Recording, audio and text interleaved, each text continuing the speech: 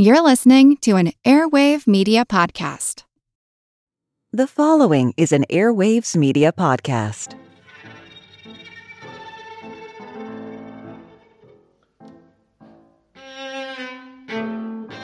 Now that we're traveling again, here's a pro tip for those who wish to stroll the heather of the Scottish Highlands or hit the Edinburgh Fringe Festival.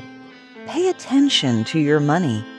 Scotland uses the same coins as the rest of the UK, but they have their own folding money, which looks quite different from the notes you see south of Hadrian's Wall. But the most important distinction is that they're not legal tender. My name's Moxie, and this is your Brain on Facts. In the before time, in the long, long ago, early man bartered for their individual needs. If you needed, say, a stone axe to cut wood, and you happen to have a nice giant ground sloth pelt, Bob's your uncle. Assuming the guy with the extra axe needed a sloth pelt just then. I did double-check that man and sloth lived at the same time. Then I remembered a survey that found that 41% of respondents thought humans and dinosaurs lived together like it was the friggin' Flintstones, and I had to go take a despair nap. Bartering had a major drawback in that you had to find someone who needed what you had and had what you needed at the exact same time, and what if the thing you needed isn't worth the thing you have? Like you need a new water jug, but all you have to trade is a nanny goat. Water jug ain't worth a goat. That's where commodity currencies develop, usually with the staple crop of the region, like wheat in Europe and rice in Asia. You get the idea. Now, the value of each item is how much of that commodity it's worth, and you can pay for the water jug with the correct portion of grain, rather than giving up a goat that could give you milk for years. As people advanced and settled down, they chose particular items to attach specific value to, an intermediary item in the process. The example usually cited are cowrie shells, which in the modern era appear mostly in the form of necklaces worn by boys with frosted hair in the 90s. By the by, if we're getting all nostalgic for the 90s, how come nobody's bothering to bring back Malibu Musk? I loved that. Cowrie shells were first used as money around 1200 BCE, and it wasn't a localized phenomenon. Cowrie was cash throughout parts of Europe, Asia, Oceania, and Western Africa. Why shells, though? Well, they have a lot going for them. They're small, easy to carry and handle, and they're built to last, unlike our paper currency, which can only handle the occasional accidental trip through the washing machine so many times. In North America, mollusk material was turned into wampum, gorgeously hand-carved tubular beads. When you look at them and think about how long they must take to make with hand tools, you say, yeah, that's worth some recompense. Many early currencies lived up to Teddy Roosevelt's axiom, do what you can where you are with what you have. For the Solomon Islands east of Papua New Guinea, who made an appearance in episode Meeting New Peoples way back in 2018 for the fascinating fact that 10% of these dark-skinned people naturally have blue eyes and blonde hair with no European blood in the mix. For them, that means dolphin teeth. The dolphin was and is an important resource for the island, providing them with meat and fat as well as the teeth. They practice drive hunting, herding the animals into one spot for the kill, in this case by means of banging rocks together underwater to jam the dolphin's echolocation. The dolphin's teeth were used as currency for bride price, as jewelry, or sold for cash. Did I say were? I meant are. Despite environmentalists trying to kibosh the dolphin hunts, the teeth have only increased in value.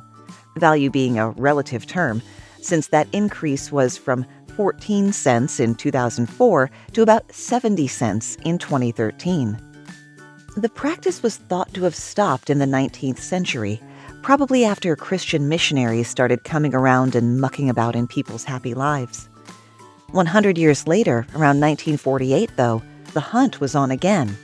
And by the mid-1960s, several thousand dolphins were being killed every year, plus others were being captured and sold to marine entertainment parks. In 2010, the conservation group Earth Island Institute agreed to pay the people of the largest island not to hunt dolphins. But within a few years, the islanders resumed, saying that Earth Island Institute had failed to deliver. According to a study from 1976 to 2013, documented a minimum total of 15,454 dolphins killed by the Feneley villagers alone. But on the plus side, none of the dolphins they're hunting are listed as vulnerable or endangered species, so at least there's that. What if you live in a place that has no copper, silver, or gold to make coins? Again, use what you've got. And if all you've got is limestone, you make stone money. And apparently, you make it big. Picture a stone wheel, like you'd see a cartoon caveman carve. Now make it over 6 feet across. That's a ray stone, or possibly rye stone, R-A-I. I think I first learned about them in a National Geographic Kids magazine back in the 80s. Join me now as we travel to the petite Micronesian island of Yap, and the largest money ever used in the world. Centuries ago, some Yapese people sailed to Paulo Island, no mean feat at 250 miles or 400 kilometers away, and there they discovered aragonite, kind of a cousin to limestone. I think. I wanted to find a definition of aragonite that would make its appeal instantly obvious, but like a ruffled bit of string tied in the middle, I'm afraid not. Anyway, whatever aragonite is, it's a good thing, and the Yapese wanted to take it home. They carved huge chunks of stone out in circles that would roll, with a hole for a spoke to go through. Genius in its simplicity, and no less impressive in scale. Then they moved the stones, some weighing 6 tons, the 250 miles back, on rafts made of bamboo pulled by canoes. This was a dodgy business at best, and a lot of people were hurt or killed doing it. All that effort and risk just fed into the ray stone's value. The value of a stone was determined by its physical characteristics, obviously, its provenance, like how many people died getting it here, and interestingly, if anyone of rank had owned it before. Stones that had been used by important people gained some additional value almost by proxy, something that didn't happen when they were used by your average Joe. While the stones feel like something from prehistory, and no new stones have been quarried since 1931, they are still in use today, albeit not to the extent they once were. Modern money is used to handle most workaday purchases, but large purchases, like homes, are still sometimes paid for with aragonite stones. Do you have to roll your 6-ton stone down to the bank? Nope. Even when a stone changes hands, it stays put most of the time because, again, 6 tons. Besides, everyone knows who owns which stones, and they keep an eye out for one another. That, plus the heft of the thing, makes the larger stones essentially theft-proof.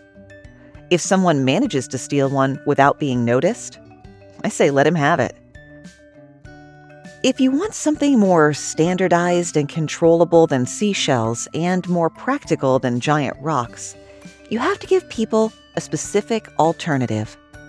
Metal items have been used as money as far back as Babylon pre-2000 BCE, but standardized official coinage didn't roll out until the 7th century BCE in the Kingdom of Lydia, present-day Turkey.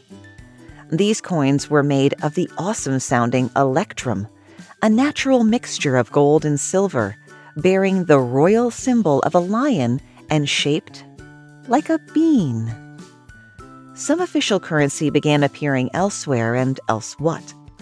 Lots of different materials have been used, metal and paper, of course, but also leather, starting around the 6th century BCE and showing up in early Rome, Carthage, and Gaul. The Chinese Emperor Wu Di of the 1st century BCE created currency out of the skins of his personal collection of white stags. It was fringed and decorated with elaborate designs. Leather money was still being used up into the reign of Peter the Great in Russia, and we're talking then 18th century. There were so many more fascinating ancient currencies than I could get to with the time I had to work this week. Everything from bricks of tea, metal snakes, wooden bills, and paper money with the person's face cut out. So I guess that's going to go in a bonus mini episode over at patreon.com/yourbrainonfacts. That's where folks like Ray, Pigeon, Paul, Marissa, David N., and Emma Cation Likely get early ad-free access, bonus material, and all kinds of other good stuff, like merch discounts, which you could use over on our TeePublic store, yourbrainonfacts.com/merch, not only to get the new Critical Thinking shirt I designed, but also the Russian warship Go F Yourself t-shirt, raising money for the Red Cross. If you'd like to help financially, but kind of just this once, anything is appreciated over at ko-fi.com/yourbrainonfacts. But of course, the best way to help a show is to tell people about it. And I need a little bit more help than usual right there. It's almost time for episode 200, and I need more guest facts. So when you see me post on social media, whether about 200 or something else, tag your favorite podcasters in the comments. Let as many people as possible know that I've got this going on. And Patreon patrons, if they so choose, get to record and submit a fact too. Just another great reason to support Your Brain on Facts. Boy, that sounded grovelly. Speaking of China, it's widely believed to be the birthplace of paper money during the 10th century reign of Emperor Shenzong. This paper was made from the bark of mulberry trees. It would take another 800 years before the idea really spread widely. And even then, these bills were not money, but promissory notes, promises to pay specific amounts of gold or silver, which were key in the later development of banking. Moving back to coinage, we go now to the country that borrowed from China the way Rome borrowed stuff, piffling things like democracy and gods, from Greece, Japan. Specifically, the Japan of the 8th century, the Nara period. Remember back in 05-ish, when the U.S. Mint tried to get us all on board with the Washington dollar coin, and we as a nation, in the most united stance we have ever exhibited, said, "Nah, we're good." That's coin money in ancient Japan, except the Nara and subsequent Heian governments kept after the idea for about 200 years. Things started off well enough in 708 when the first copper coins were introduced, round affairs with a square hole in the middle and 4 written characters around that, also known as exactly what Chinese coins look like. Government officials and workers were paid in copper coins, and regular folks could use them to pay their taxes.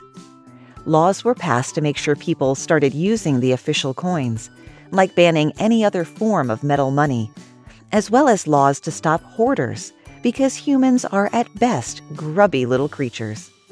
You could buy anything with the new copper coins, like a higher rank at court, which is what a lot of people did. The thing about making money in the government sense is you have to be careful how much you make. Too much money on the ground and it loses its value. You get hyperinflation like post-war Germany, where it was more economical to use money as wallpaper or to literally burn it than to spend it. Guess what happened in Nara, Japan? Well, I can't sneak anything past you. Sure enough, there got to be too many coins in circulation. Folks were still trading commodities like rice and silk. Then something frustratingly familiar happened.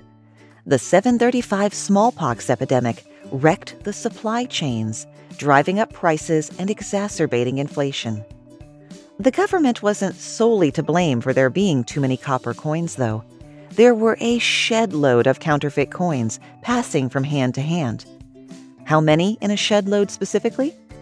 Well, according to a court document from 760, as many as 50% of all coins were fake. A decently skilled blacksmith could knock out convincing copper coins all day long. The government is responsible for their attempt to correct the problem, though. A coin worth 10 times the value, which immediately made the problem worse. So, desperate to stop the great wave of inflation, they kept doing the same thing over and over again with the exact same result. The new coins would further depress the value of the old coins until another new coin depressed them too. Basically, it was a right mess. Then they started to run out of copper.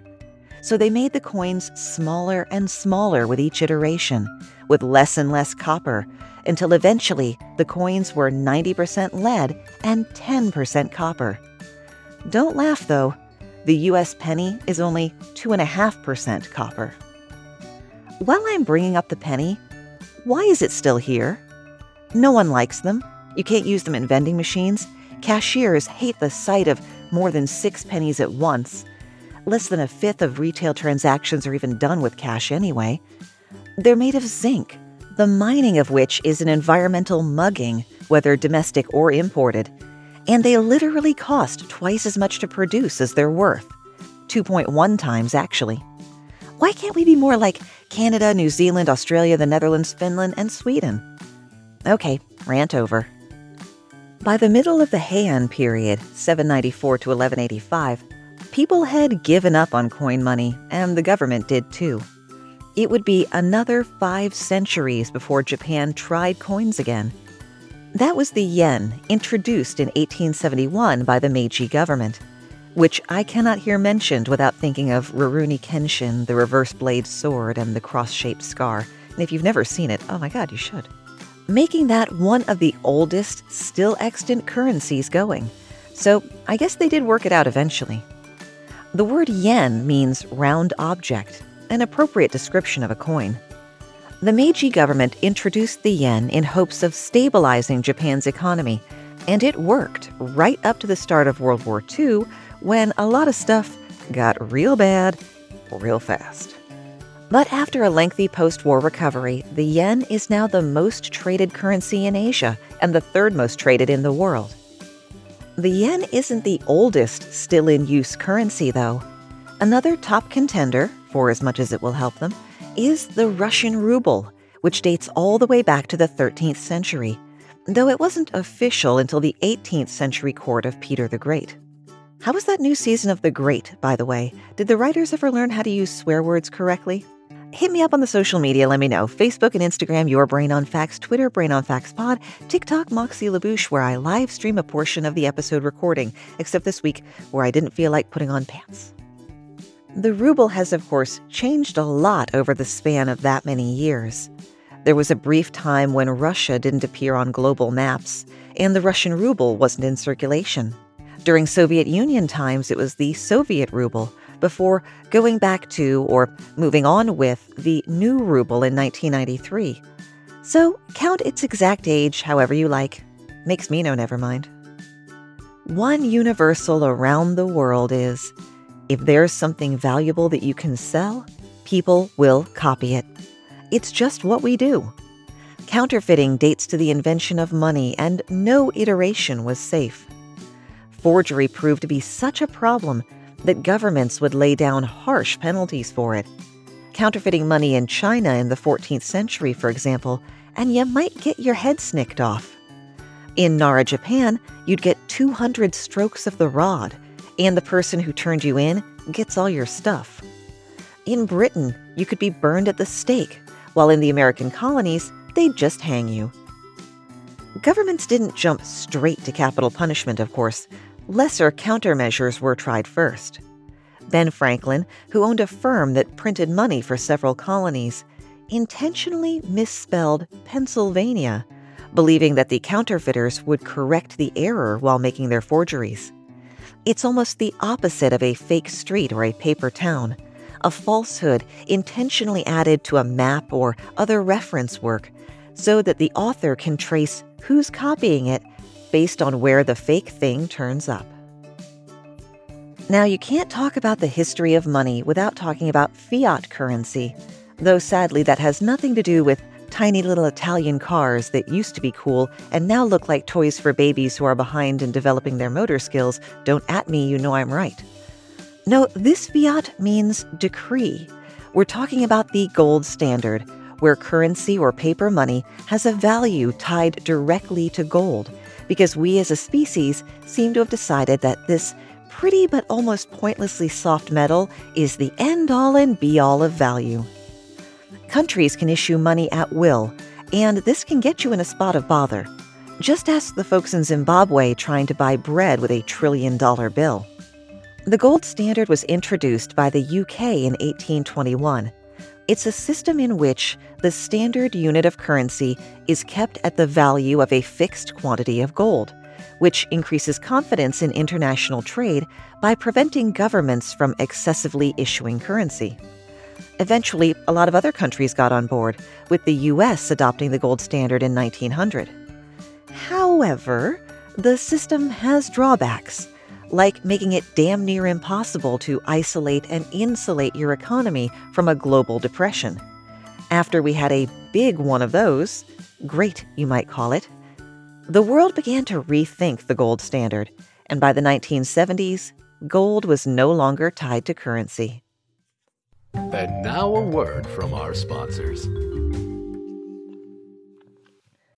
When you need mealtime inspiration, it's worth shopping Kroger, where you'll find over 30,000 mouth-watering choices that excite your inner foodie. And no matter what tasty choice you make, you'll enjoy our everyday low prices, plus extra ways to save, like digital coupons worth over $600 each week. You can also save up to $1 off per gallon at the pump with fuel points. More savings and more inspiring flavors make shopping Kroger worth it every time. Kroger, fresh for everyone. Fuel restrictions apply. I'm Jane Perlez, longtime foreign correspondent and former Beijing bureau chief for the New York Times. I've been a foreign correspondent in lots of places: Somalia, Indonesia, Pakistan, but nowhere as important to the world as China. I mean, China is not dropping anti-democratic paratroopers into Montana.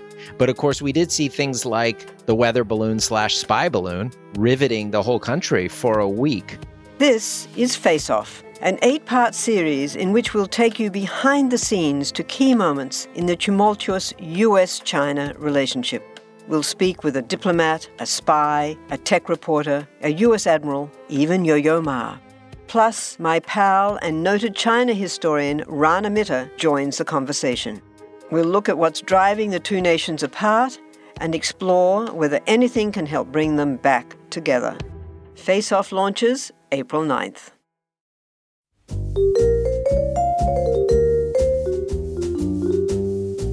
Have you ever wondered what really happened to Amelia Earhart or the lost colony of Roanoke? Do you ever find yourself scouring the internet for vicious Victorians and their murders by gaslight? Or perhaps you're just sick and tired of women being constantly misrepresented or plain lied about throughout history? If so, join me, Katie Charlwood, history harlot and reader of books, on Who Did What Now, the history podcast that's not your history class. Part of the Airwave Media Network. Available on Apple Podcasts, Spotify, or wherever you listen to podcasts. Adios, au revoir, au revoir, my friends. Bye-bye.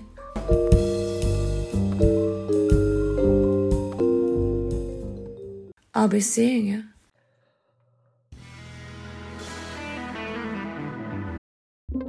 With Wired Science, you can geek out all you want. It's a podcast for anyone obsessed with math, science, space, biology, or technology. And it provides in-depth coverage on current news and discoveries. From strange diseases that turn your tongue fuzzy to tech that'll help crops grow from space. New episodes are released nearly every day, and they're typically under 10 minutes, so you can easily make them a part of your daily routine. Listen in the morning while you're getting ready or during lunch while you check NASA's astronomy picture of the day. Check out Wired Science now, wherever you get your podcasts. That's Wired Science, wherever you get your podcasts. My bailiwick is usually the past, but what about the future? I am not talking about NFT, crypto, or any other nonsense such like, but you can check out episode 155, Hate to Burst Your Bubble, for some parallels to where I think that stuff is going, like Dutch tulips and beanie babies. Sorry, I shouldn't dismiss crypto like they're all scams. You should do your own research and then dismiss them. Presenting instead the quid. My British listeners, hey Richard, are probably saying, yeah, we have that now. We've had it for a while. No, this is quid in all caps, an acronym for Quasi-Universal Intergalactic Denomination, and a backronym to the British slang for the pound sterling, meaning the word came first and the acronym second, which is almost always the case when someone tells you an acronym is the origin of a common word. This quid is money for outer space. The proposed space currency was created as a viral marketing campaign launched by currency exchange company Travelex and ad agency Talk PR. Quids are circular, clear, chemically inert, smooth plastic discs with colored centers, symbolizing the 8 planets of the solar system, and the denominations ranging from 1 to 10. It's still just completely a hypothetical, but since people with $550 million to burn can now tourist their asses up to the International Space Station, who knows? We might get quids in space. Y'all caught me in a silly mood today, sorry. While we're talking about old Blighty, here's one of those things that I've wondered about for years, but never stopped to bother to Google. And that's old-timey British money, shillings, crowns, guineas, and all that. Well, I have looked it up, and I'm still not sure I completely got it, but here you go. Pounds of the present are decimalized, meaning it's basically metric.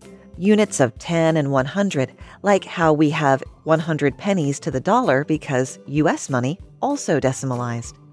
Like the ruble and yen, the pound is long in the tooth, dating back 1,200 years to the Saxon kings, made official by King Athelstan. Yes, the one from Vikings and my second favorite TV Philia. The name pound does come from the unit of measure, just as a pound cake used to be made with a pound of each ingredient. Rather than dividing into 100 pennies, the original pound was equal to 240 sterling coins, hence the name pounds of sterling. Between Athelstan and decimalization in 1971, here's what you might find wedged between the cushions of the settee. There's the pound, which breaks down into 20 shillings. Those shillings break down into 12 pennies, or 240 pennies per pound. FYI, the plural of penny is pence when you're referring to an amount of money, and it is pennies when referring to the number of actual coins. But don't be surprised if I use them willy-nilly interchangeably. That's not the bottom end of the range, though. The penny further divided into 2 halfpennies, so 480 halfpennies to the pound. And a halfpenny could be split further into 2 farthings, 960 farthings to the pound now. Do I have that right? Because it just sounds crazy.